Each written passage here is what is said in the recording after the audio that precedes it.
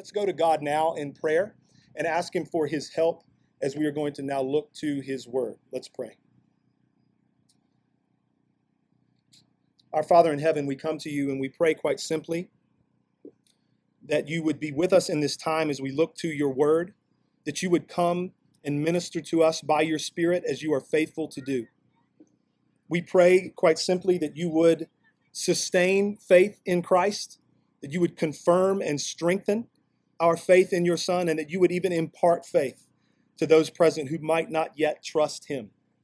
We pray that in this, that you would be stirring us up by your Spirit to love and good works. And we pray all of these things in Jesus' name. Amen. Brothers and sisters, the scripture is very clear that our God is a holy God. In Isaiah chapter 6, even we hear the angels praising God with the continuous ongoing refrain of holy, holy, holy. And as God's people, we are to live in reverence of him. We are to live in awe of him. But should we, God's people in Christ Jesus, live in dread of him? Should we live in such a way where we are afraid of him? Richard Sibbes once said that outside of Christ, God is terrible. And he is exactly right about that. And Charles Wesley, in the wonderful hymn, And Can It Be, writes these words for those who are in Christ Jesus. No condemnation now I dread. Jesus and all in him is mine. Alive in him, my living head, and clothed in righteousness divine. Bold I approach the eternal throne and claim the crown through Christ my own. Reverence for God and safety in Christ are not mutually exclusive things. In other words, reverence for God and safety in Christ go together. Awe in God and delight in serving God go together. We're going to consider a parable today, the parable of the talents from Matthew chapter 25, that has often been, not always, but often been used to strike fear in the hearts of Christians and to unsettle them. And so I don't want to bury the lead. I don't think that serves anybody well. This parable of the talents is without doubt a call to repentance. Unless we repent and trust Christ, we will perish. It brings with it, this parable does, significant implications for how we are to serve and follow God. And it is not a parable that is meant to make Christ's sheep, those who are in him, afraid. So if you have your Bibles, open them up to Matthew chapter 25 and verse 14. If you don't have a Bible with you today, you could also find this text on a Bible application on your phone. Now might be a good time to download one of those. You'll always have the Bible with you that way. We'll be looking today at Matthew chapter 25, verses 14 to 30. A little bit of context as you're making your way there. This parable that Jesus tells is a part of a larger discourse, a larger dialogue that is often referred to as the Olivet Discourse. It is teaching that Jesus gives toward the end of his life, in the final days of his life, on the Mount of Olives, hence the name, the Olivet Discourse. These parables, this teaching contained in this discourse is about the kingdom of heaven and what it's like. In particular, Jesus gives attention to what the kingdom of heaven will be like when he returns consummately at the end of history. In the latter part of chapter 24 of Matthew, he's been teaching that no one knows the day or the hour when the Son of Man will return at the end of history.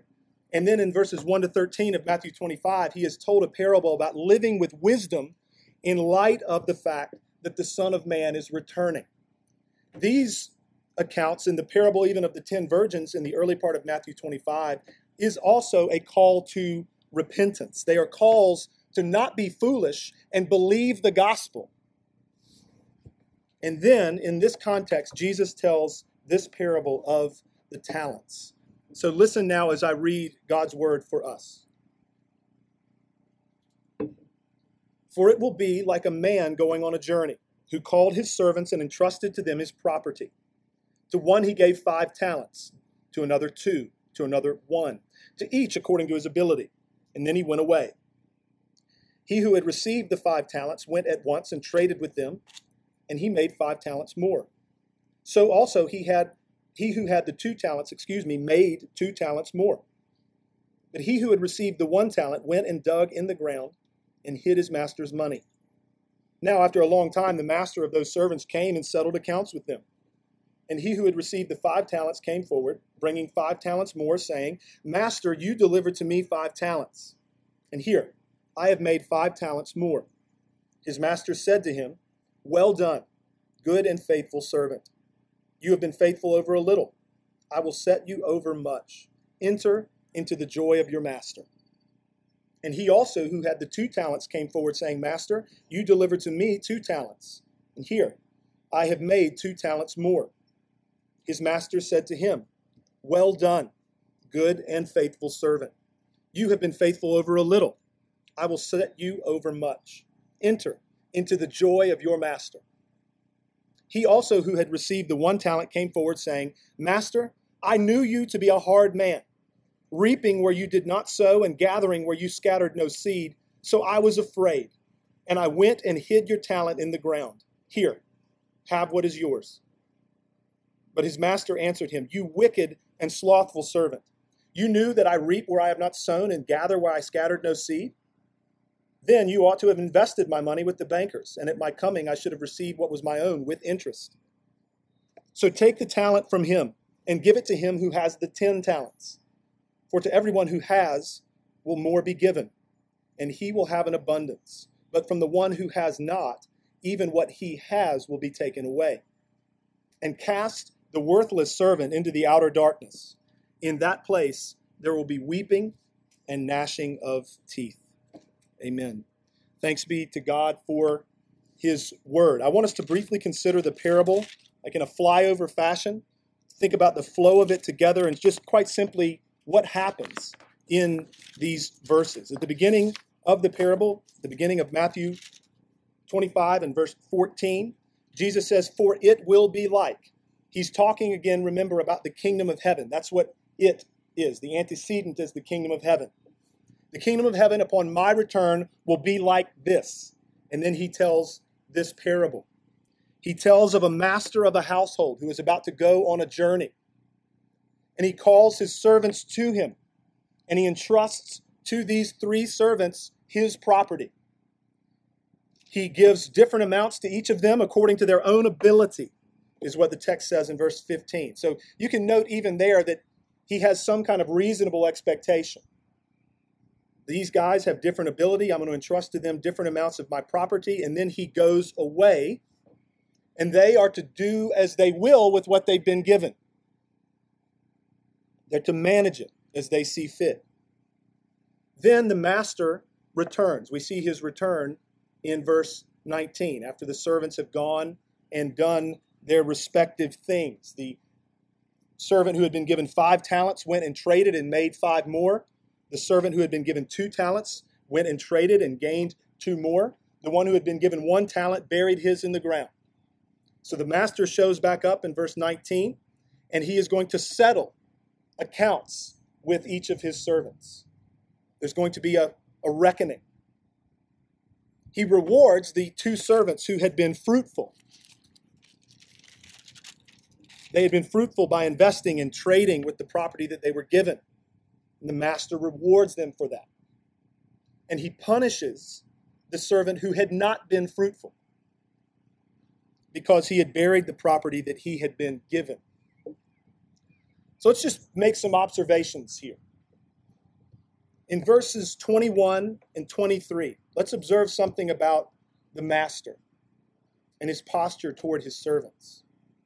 In rewarding the 2 servants who had been faithful, the one who had been given 5 talents and the one who had been given 2, the master says to each of them, not only, well done, good and faithful servant, he tells each of them to enter into the joy of their master. Enter into my joy, he says. The master, in this sense, is not a hard man. On the contrary, he's a man of great joy, and he is inviting his servants into it. He wants his servants to partake of the very same joy that he has. Now, we learn something about what's going on in the mind and in the heart of the wicked servant in verses 24 and 25, and we're going to come back to that in just a moment. But let's skip down to verse 29. Jesus says these words in that verse, "For to everyone who has will more be given, and he will have an abundance. But from the one who has not, even what he has will be taken away." So what do we make of those words? As always, it's good to interpret Scripture with Scripture. Jesus says the exact same thing, these exact same words, in two other places in the gospel accounts. One of them in Matthew 13 and one in Mark chapter 4. In both of those respective contexts, Jesus is talking again about the kingdom of God and the kingdom of heaven and what it will be like. In both contexts, he has told perhaps his most famous parable, the parable of the sower. In Matthew chapter 13, right after he has told this parable, the parable of the sower, amongst other parables on the kingdom of heaven, he looks at the disciples and says this. This is Matthew chapter 13, verses 10 through 13. Listen to these words. "Then the disciples came to him and said, 'Why do you speak to them in parables?'" Jesus, why do you talk to everybody in parables? And he answered them, "To you it has been given to know the secrets of the kingdom of heaven, but to them it has not been given. For to the one who has, more will be given, and he will have an abundance. But from the one who has not, even what he has will be taken away. This is why I speak to them in parables, because seeing they do not see, and hearing they do not hear, nor do they understand. For those to whom it has been given to know the secrets of the kingdom of God, more will be given, namely, eternal life and blessedness. For those to whom it has not been given to know the secrets of the kingdom of God, even what they have will be taken away." It's Matthew 13. Mark chapter 4. Again, in the immediate aftermath of the parable of the sower, amongst other parables about the kingdom of heaven, Jesus says these words. This is Mark 4:21 and following. "And he said to them, his disciples, 'Is a lamp brought in to be put under a basket or under a bed and not on a stand? For nothing is hidden except to be made manifest, nor is anything secret except to come to light. If anyone has ears to hear, let him hear.' And he said to them, 'Pay attention to what you hear. With the measure you use, it will be measured to you, and still more will be added to you. For to the one who has, more will be given. And from the one who has not, even what he has will be taken away.'" In that context of Mark chapter 4, the lamp is Christ and the message about him. He's talking about how everything that has been hidden will be revealed. The coming of Christ is the center of God's plan of redemption. It sheds light on everything that God has been doing and will do. Jesus says, "For those who have ears to hear and listen intently to the word of Christ, more will be given, namely, eternal life and blessedness. For those who do not listen, on the flip side, to the word of Christ, even what they have will be taken away."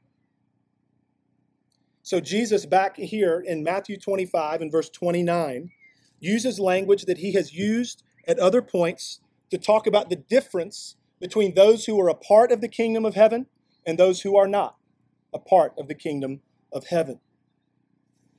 He is describing, remember, what it will be like upon his return at the end of history. And verse 30 of Matthew 25 fits with that interpretation. The wicked servant faces judgment. The reason that I've spent some time here explaining and unpacking some of this is that sometimes the way this passage, the parable of the talents, is presented, it is preached and taught as though the wicked servant is representative of Christians who are not faithful or fruitful enough. As though he represents people who are in Christ, but they don't do enough and therefore eventually face condemnation. They're in at some point, but then they mess it up. That's not how I think we should understand the text. Now, you have your Bibles in front of you, and you can judge my exposition. It seems to me, in the context of this parable, taken in context of everything else that Jesus says, the first two servants are representative of those who are in Christ, and they are representative of those who, parable of the sower, are good soil, who are fruitful, who produce 100-fold, some 60, some 30. And it seems to me that the last servant, the wicked servant, represents people who are not in Christ. Those who, parable of the sower, are not good soil. So this brings us back to the wicked servant. Question: what is the fundamental problem with the wicked servant? What's the fundamental problem? We're told the master's assessment of him is that he's wicked and slothful in verse 26. That's clear. Yet I think there's something more fundamental than that even. The fundamental problem, it seems from the text, with the wicked servant is that he misunderstands the character of his master. In other words, he doesn't know his master. That's the fundamental problem. He says, Master, in verse 24, I knew you to be a hard man. I knew you to be a hard man.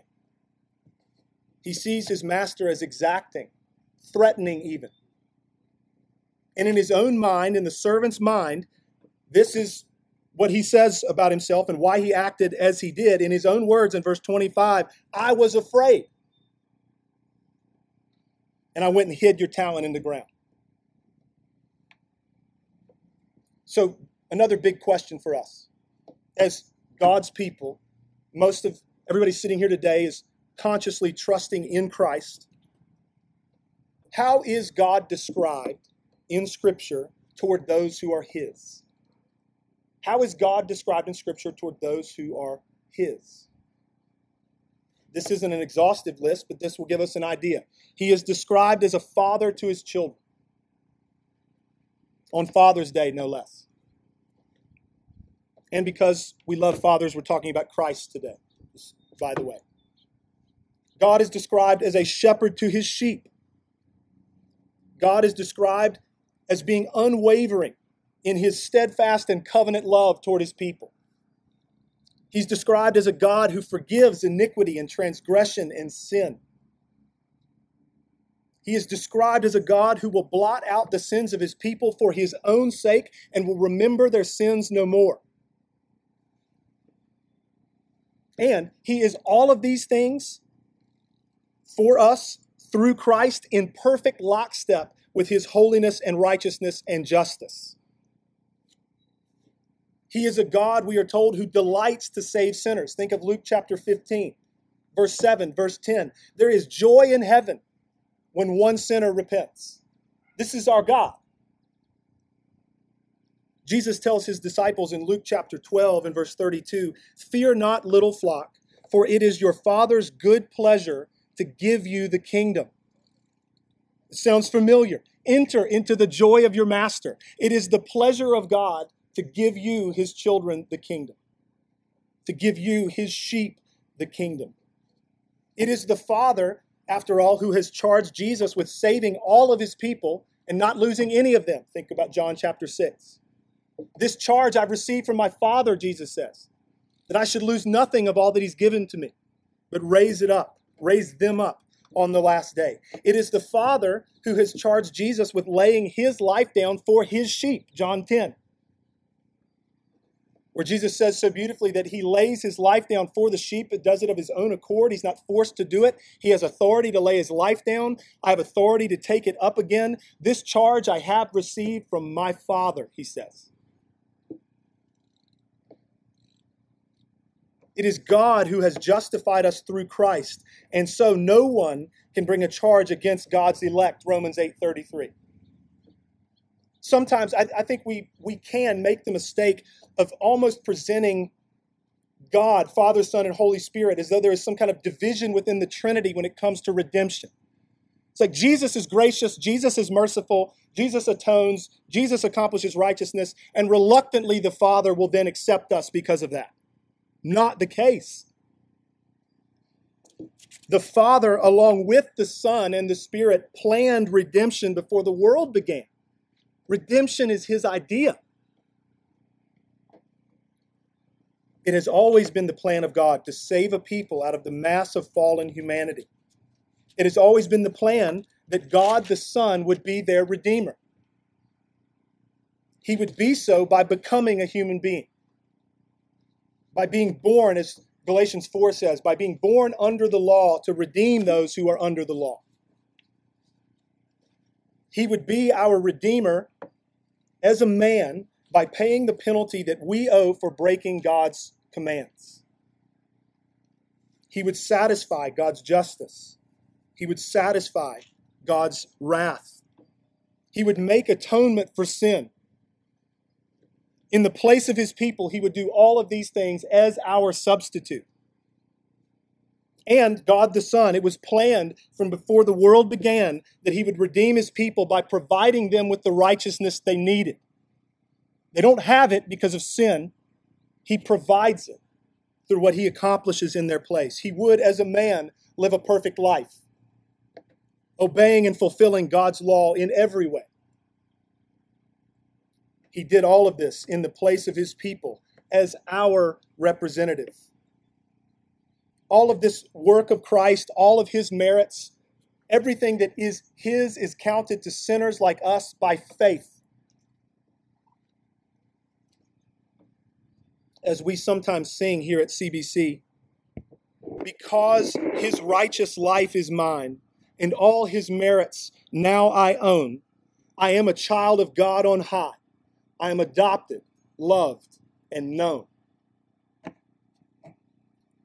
So in thinking about an application, a reflection, a meditation in light of the parable of the talents, thinking about our loving, serving, following the Lord.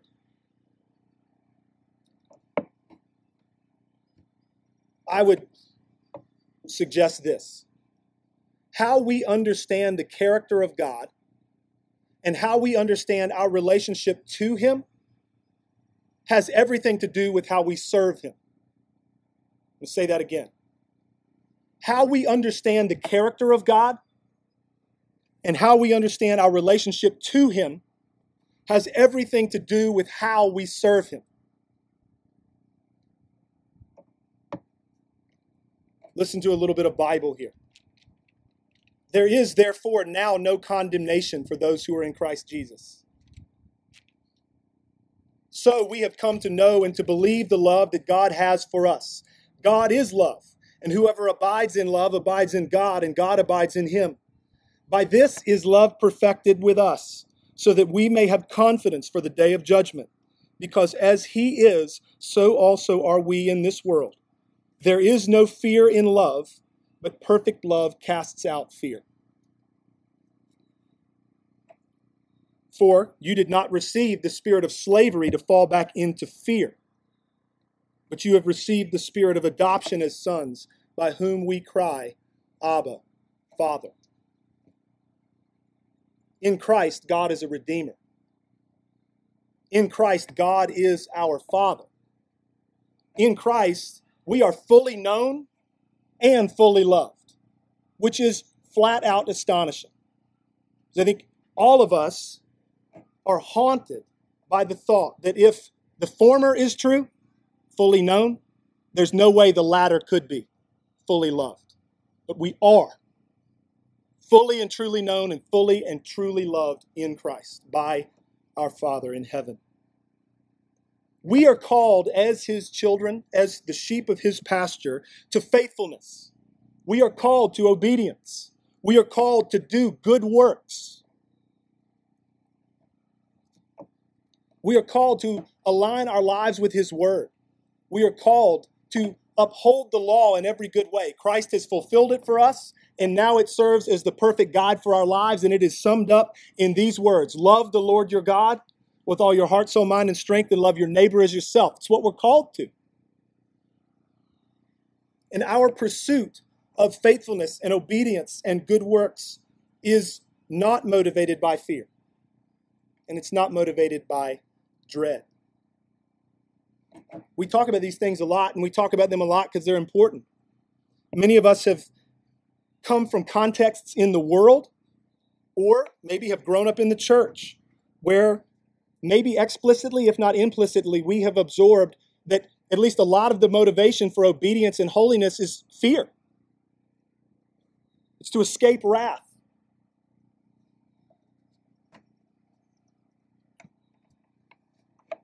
Our faithfulness, our pursuit of that, our pursuit of obedience, and our pursuit of good works and righteousness and holiness in Christ Jesus are motivated by a whole host of things, but fear and dread are not any of those things. We're motivated by love for God, as well as reverence for Him and awe of Him. We're motivated by love for our neighbor. As we say often, and we'll keep saying, God doesn't need your good works, but your neighbor sure does. We're motivated by joy. The hope of future joy, entering into the joy of our Master. That'll motivate obedience and the pursuit of faithfulness today. And we're motivated by the joy that is ours now in Christ Jesus. The joy of the fellowship of the saints even, as we gather together and spend time together and encourage one another in the Lord. We're motivated by delight in God. We're motivated by gratitude. Father, thank you for what you have done for me in Christ Jesus. Now may I give my life. May I pour my life out as an offering to you. Not because you need it, but because you're worthy. We're motivated by safety and security. See, our God in His Word puts rock under our feet in telling us that we are absolutely safe in the Lord Jesus Christ. And He knows that by His Spirit's work in us, that safety and security and comfort and peace actually fuels us in the Christian life. Rather than chasing after something that we don't yet have, we rest in something that is ours because Christ has given it to us by faith, and we work for the good of God's honor, for the good of our neighbor. All of this grounded in the sufficiency of Christ and the perfect love of the Father toward us in Him. Think about something with me for just a moment as we conclude.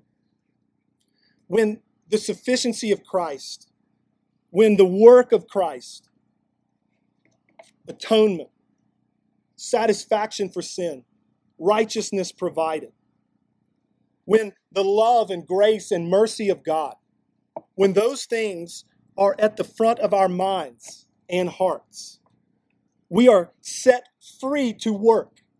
We are set free to strive. We are set free to pray. We are set free to do stuff for the sake of Christ, for the glory of God, and for the good of people. Beginning most immediately with our brothers and sisters in the church, and we do good to all men. We serve as joyful, free children, not as slaves. We're not paralyzed by the fear that God will one day be displeased with us and turn us away.